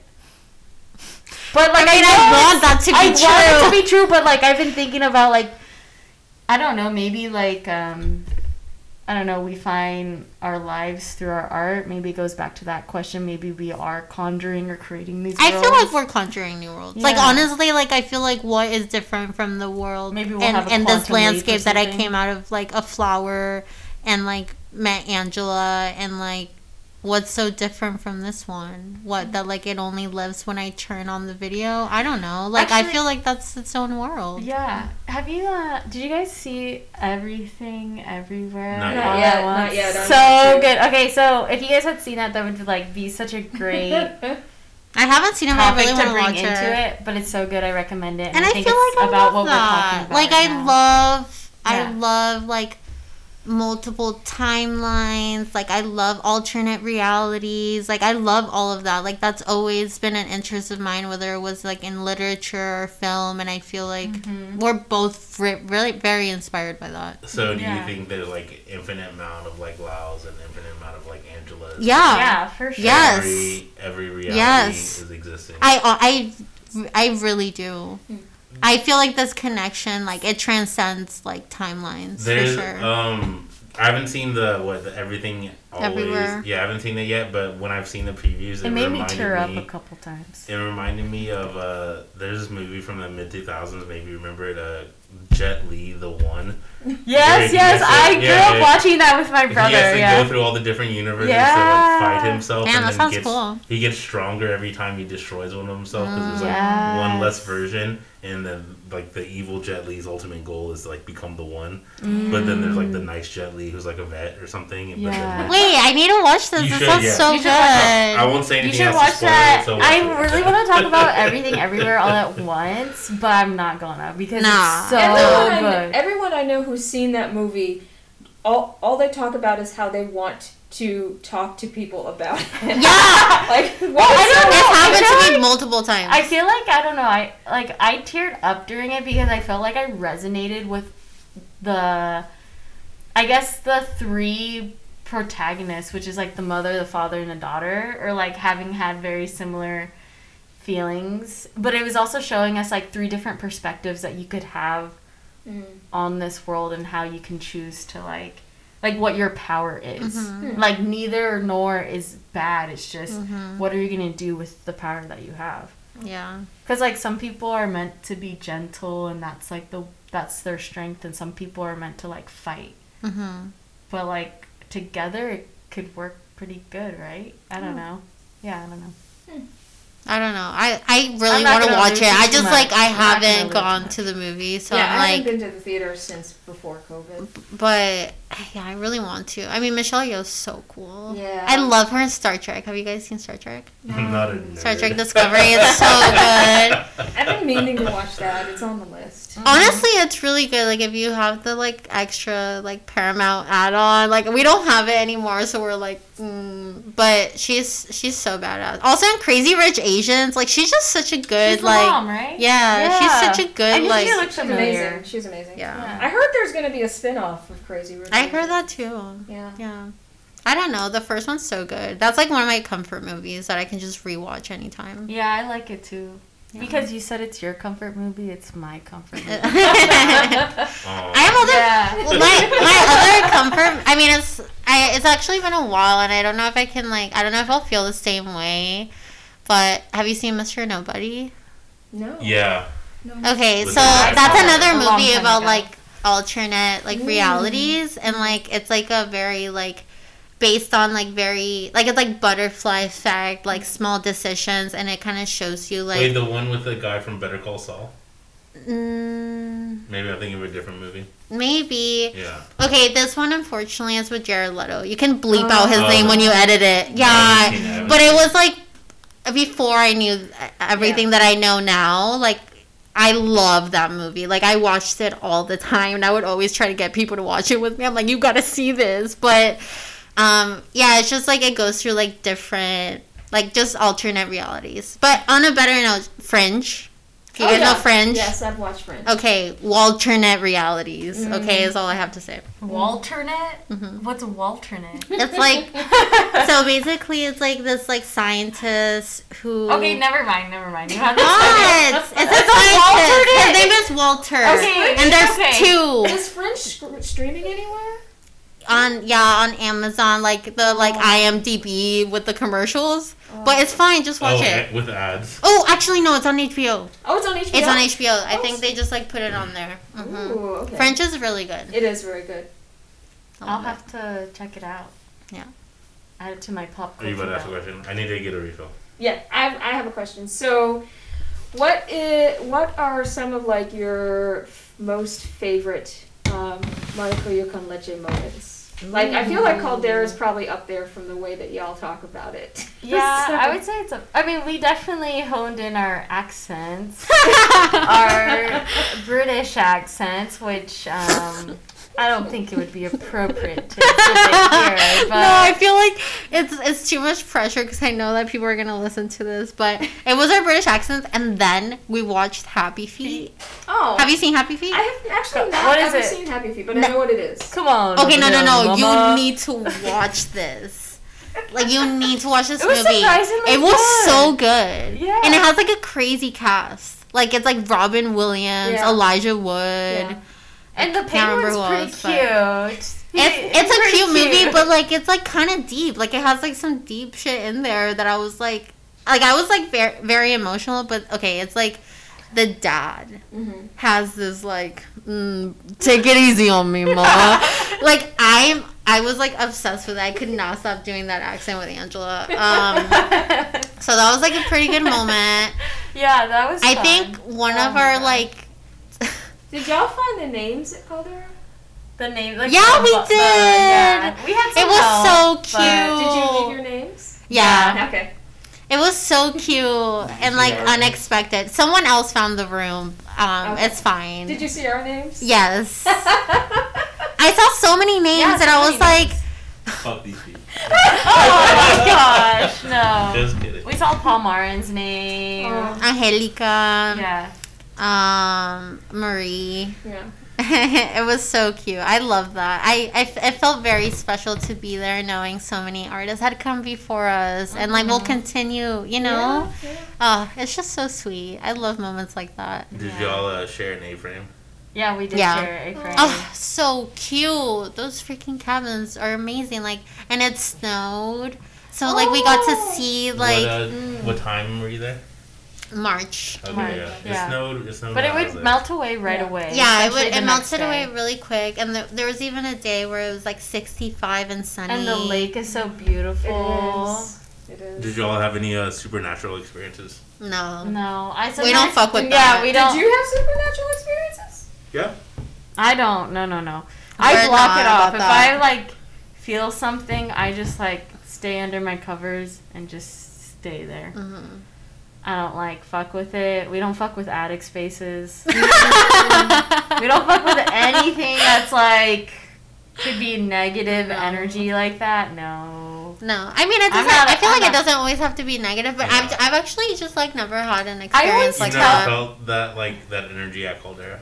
Maybe Ever. never. No, I've like a never had, negative like, energy. a paranormal, like, Maybe experience. you're really like closed off to You it. didn't- No, maybe the ghosts just vibe with me. Maybe they just fuck with me. They're like, it's okay. I feel like I didn't can feel feel anything things, at but I Central? just have I a what? wall. You didn't feel anything at Centrum? Rudy was convinced that Centrum was haunted for real. Oh, really? Yeah. I could kind of see it. I've never been I there, felt- but I could see I it. felt a little Yeah. like anxious, but I think I'm like I feel like I'm genuinely more scared of real life, like, or like a lot, like people who are alive in this physical realm hurting me than I am of like ghosts or like That's real. past energy and things like that. So I was more scared of like, you know, like being by myself and like not knowing like everyone that's there. Like that's why I didn't want to walk alone like late at night. Like I'm more scared of those things than I am of like a ghost. Yeah. So like, and I'm sure that place is haunted. Like, what was it? It's like it's a military base or a fort. You know that has some energy to it. Like, well, whenever I'm on any kind of land that I know is like could be like definitely like indigenous, like every land I guess is indigenous essentially. But like at Caldera, I always like whenever I arrive a place, even if I'm like camping, I'm like I always say thank you for like letting me be here and like letting me be a guest, like and I like to think that like we'll give positive energy or like, you know, the good spirits or like, you know, respect that they would take care of me, you know? Yeah. Not let, because I do believe in spirits. I don't really like to think about it. My cousin can see shit though. It's the shit she tells me, I'm like, you gotta stop, because when she tells me this stuff, it kind of attracts to me where I start feeling energy, or like a drawer will open in my house and I'm like, girl, like you attract so much like energy like that like if I'm around her too long it will transmit on me. And it's like I never see the drawer open, but if I'm like in the bathroom, open the drawer, I'm doing my thing, don't hear anything, it's closed. And then I'm doing my thing, I open it again, it closes. And I'm like, okay. I'm like, it's closed. I'm not going to open it again. You know, but leave me alone. You know. Yeah, no, I'm getting shivers right now. Well, like, the thing is, I just, like, I think that's why I say I feel like I have a strong shield where I'm like, I'm good, just don't show me anything. I'm not here to see. I'm gonna guide us out of this realm back into our original question of top Maracuya con Leche moments. Yes, I was gonna say the makeup. Before I forget to say, when we were doing makeup for our first video, we had done like really fun makeup and we were like shaking our booties a little. Oh yeah, we were just jamming out, had the green screen set up, we did like our makeup, and it was just like really fun to shoot a video with someone. I've been just shooting videos by myself for a little bit, so that was really sweet. Oh yeah, and then I also remember the time when we were like painting.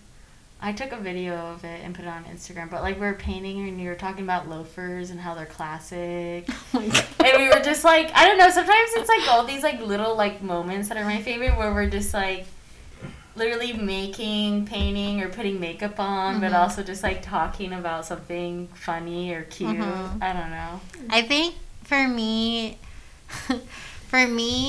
I mean, this was like before we were an official like collaboration, but when we were in Colombia, we went to Crepes and Waffles. It's this restaurant. It's my favorite restaurant ever.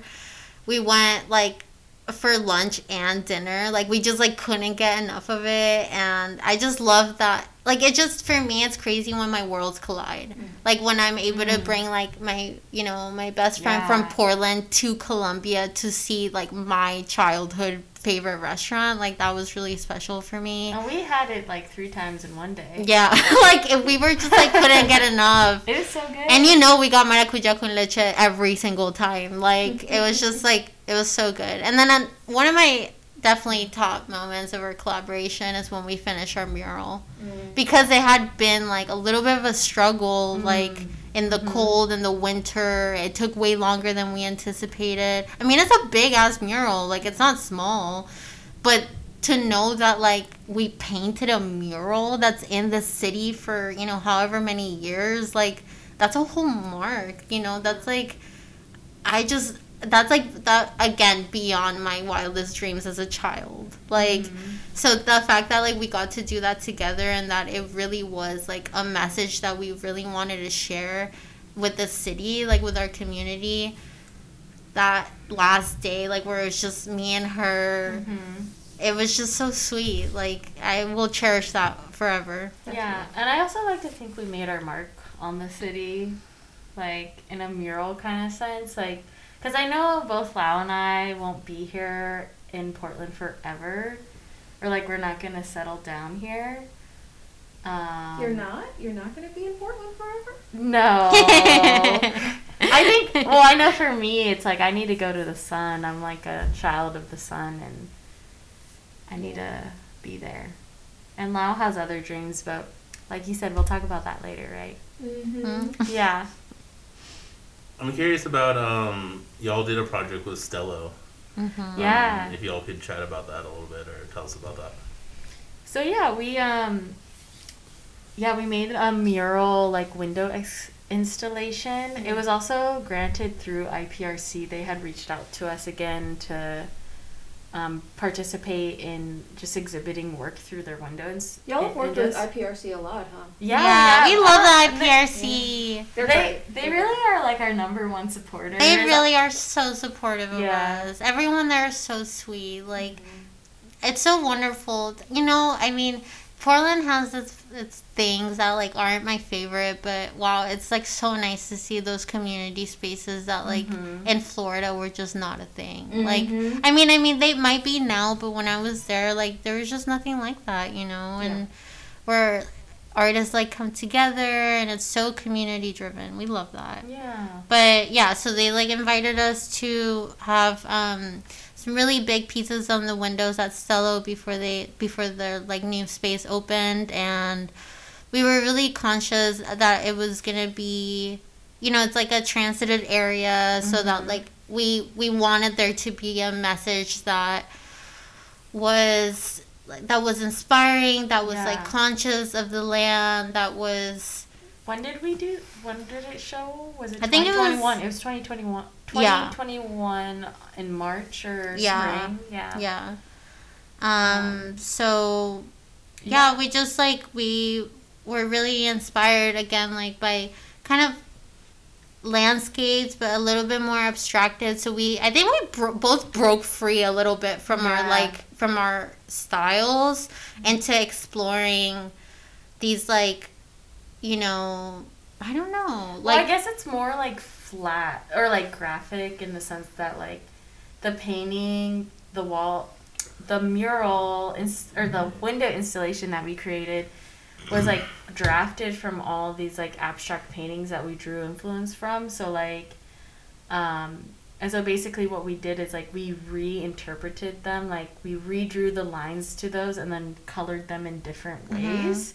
And when we did that, it created a new landscape or new abstract new compositions and like. And they're also flatter colors, which we usually work with like really like watercolor. There's like a lot of texture, and these were a lot like they were more flat. And I feel like we were more focused on like color, which is nice to just like have to focus on like one thing, and it's not just like form and texture and and it was also like really fun to paint at like a large scale together on paper, and then we were thinking like we both write a lot like in our practices, and we took like a poem that I wrote during 2020 when I'm like contemplating, you know, identity as it relates to nationality or borders, and like dreaming of a world without those borders, without those like constraints, especially when they're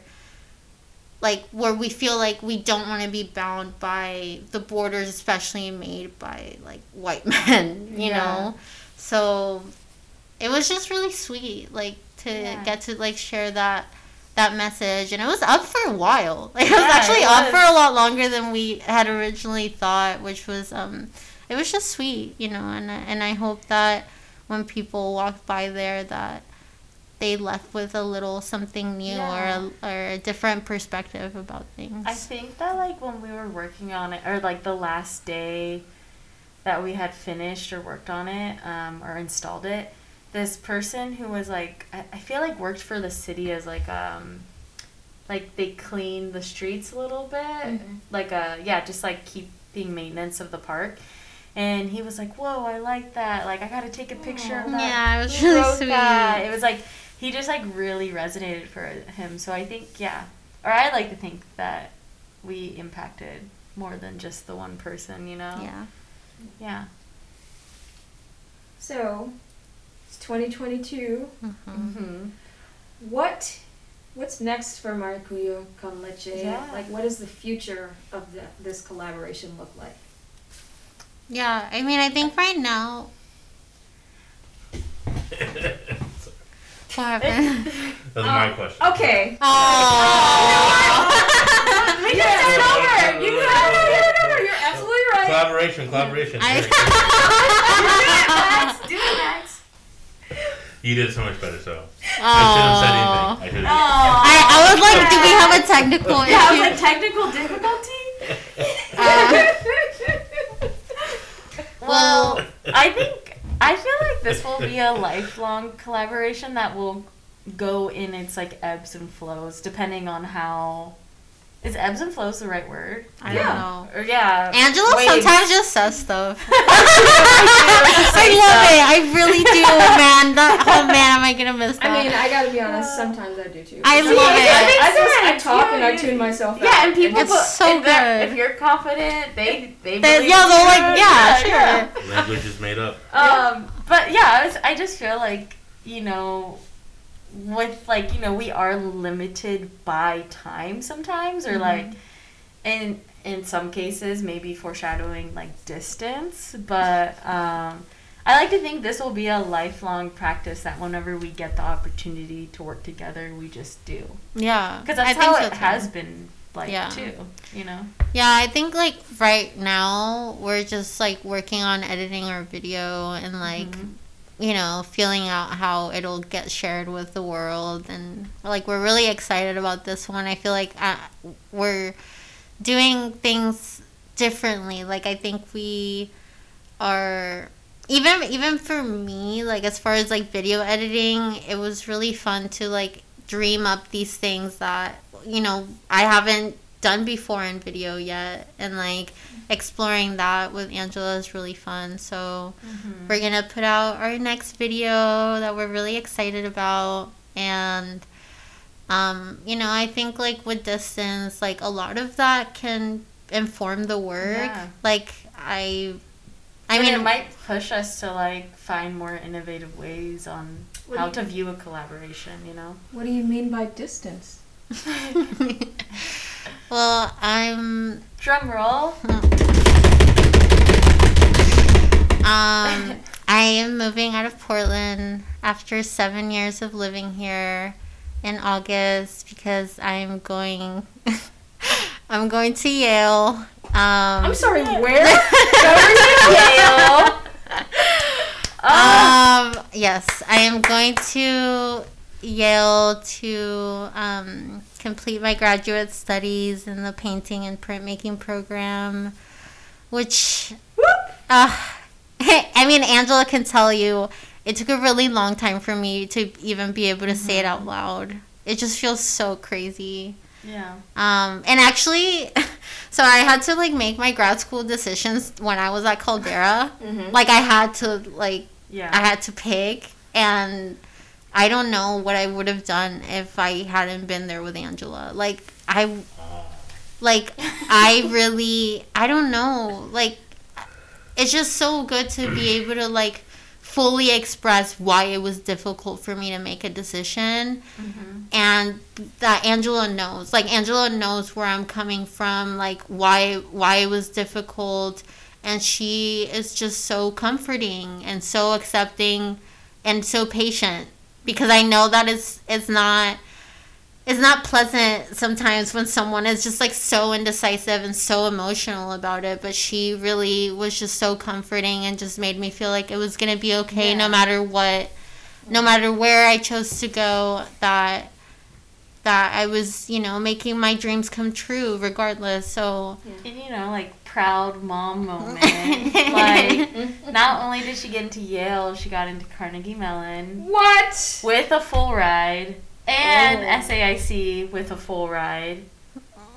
And so, I don't know. I think I'm just really proud of you and, like, all the things you're going to do. Like, I don't know. Like, we talked earlier. Like, I know that one day, like, you are going to achieve your dreams. And I'd be so fortunate to just see you get there. Like, Yeah.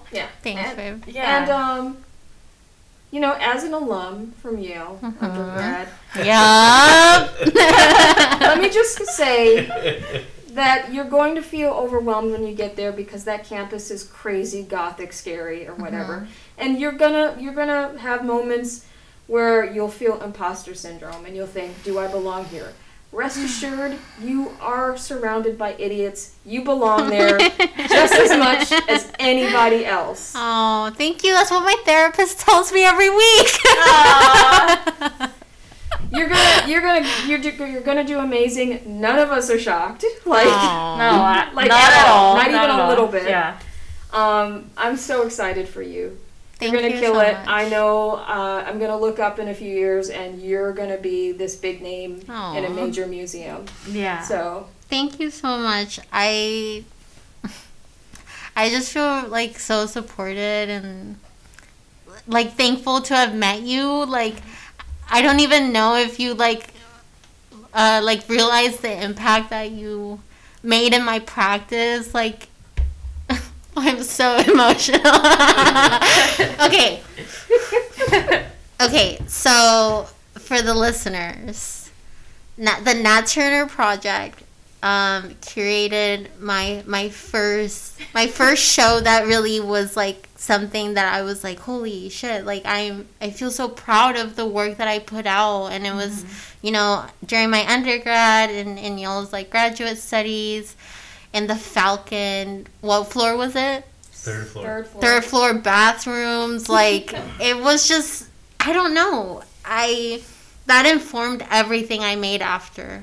Everything. I had never really, put all of these mediums together, and I was, documenting pieces of a fragmented history, and it was putting all of those things together, and I continued that format till now, that I felt supported from you, like, in every year that I've been in Portland. There's been, you guys reach out and you stay present with like what we're doing, and you invited us, and I'm just so thankful.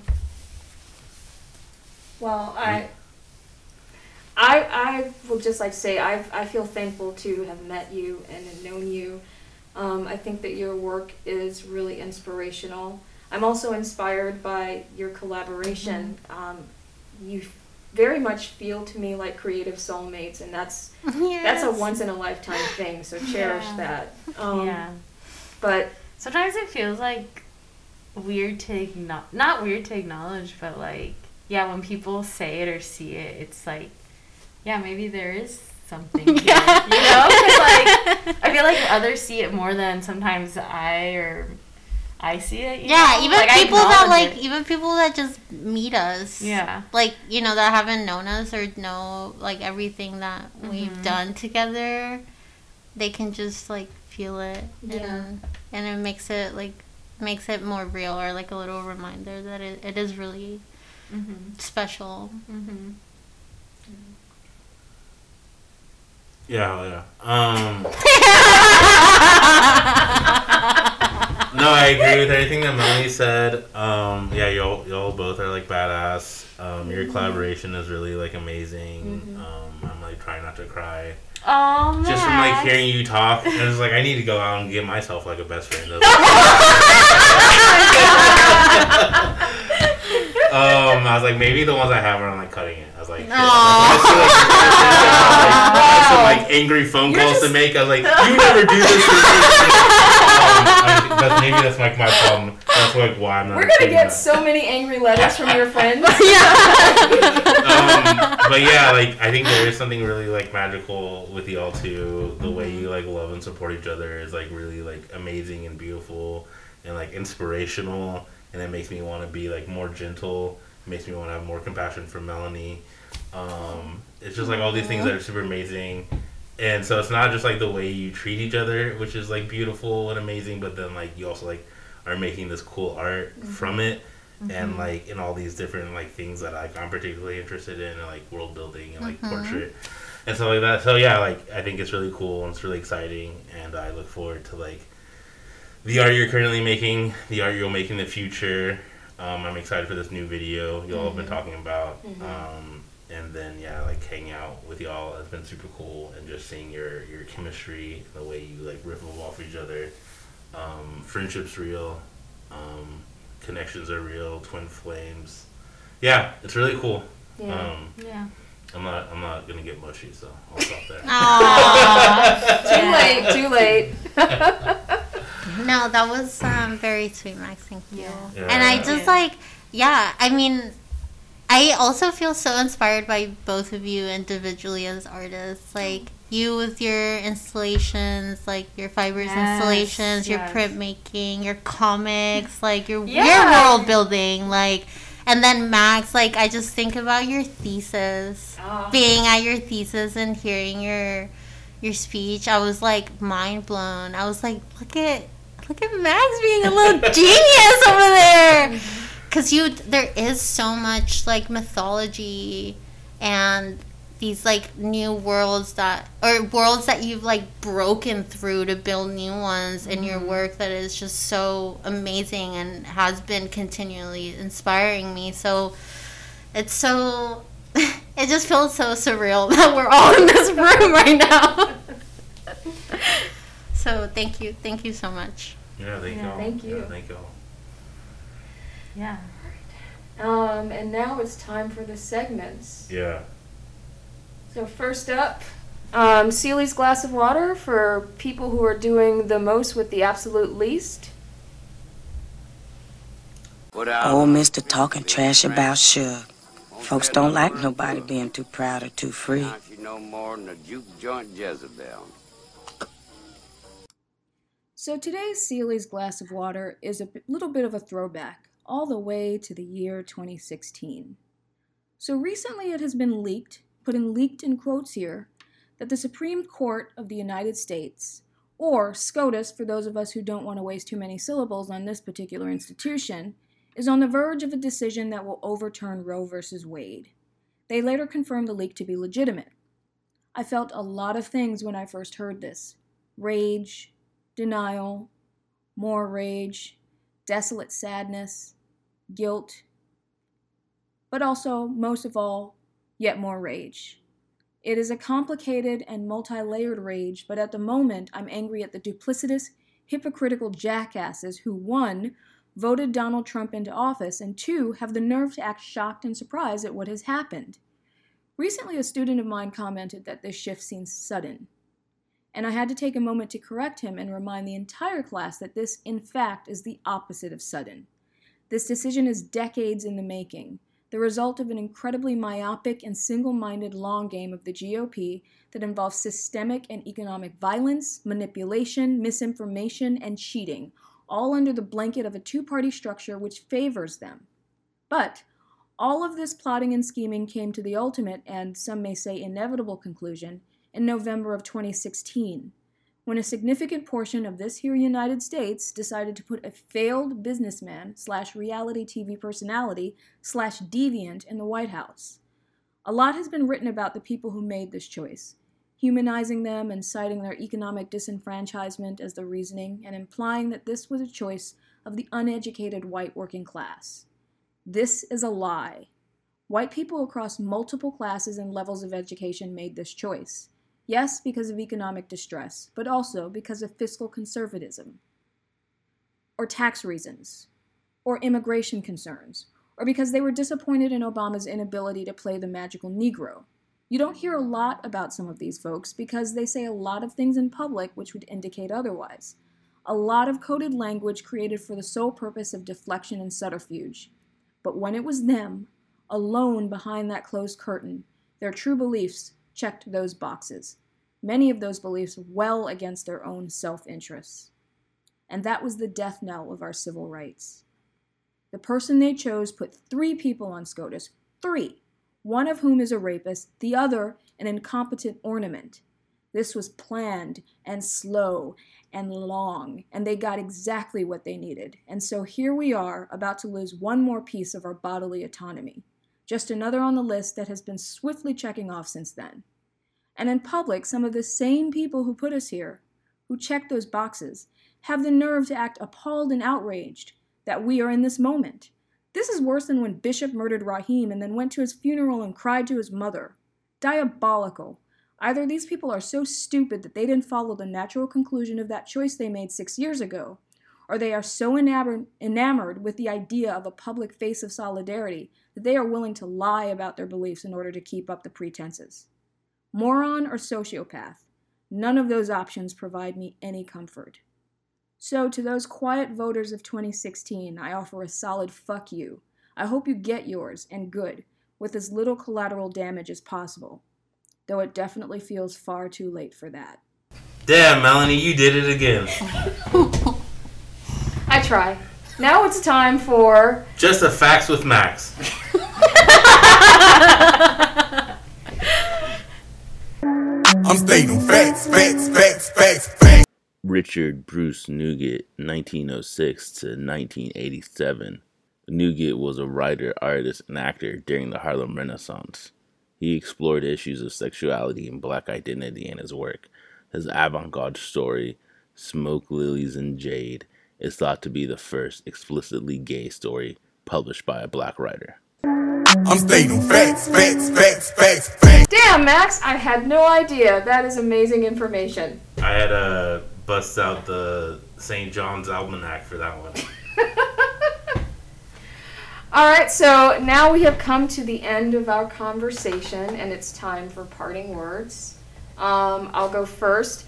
I would like to thank Lau and Angela for joining us in person for the first time in like a year? In Black Hole Studios. In Black Hole Studios. It's been amazing seeing your faces in real time and just hearing you talk about your work and your collaboration just once again renews my faith in art and the importance of art and how you both talk about how it's affected your life and your world. It's just a really important reminder for me. So thank you for that. Yeah. Thank you, Max, for being a kick-ass partner in crime and art, as per usual. None of this is possible without you, so. Aww. Thank you for inviting us. It's really special. Yeah, thank you so much. I will cherish this moment for forever. We're so lucky to be part of such a groundbreaking project that is the Nat Turner Project. You guys are amazing. What you've done in Portland is just, I mean, you're setting up a space for artists continuously every year, and it's just it's a dream to even be here right now. So thank you so much. Yeah, thank you, Maracuya con Leche, for visiting us. Angela, Laura, it's been super cool hanging out with you, chatting with y'all. Thank you, Melanie, as always, holding it down, providing the space and all the cables and cords and the alcohol. Yes. This has been an amazing conversation. It's been a lot of fun. It's been... What's the other words? It's not just fun, but it makes my heart feel really full. So I really appreciate that. I appreciate y'all collaboratively, individually. I've appreciated this day. And yeah, thank you to our guests, my co-hosts, and thank you to our listeners. Good night, y'all. Good night, Good y'all. night. Good night. All right. That was 2 hours, huh? Wow.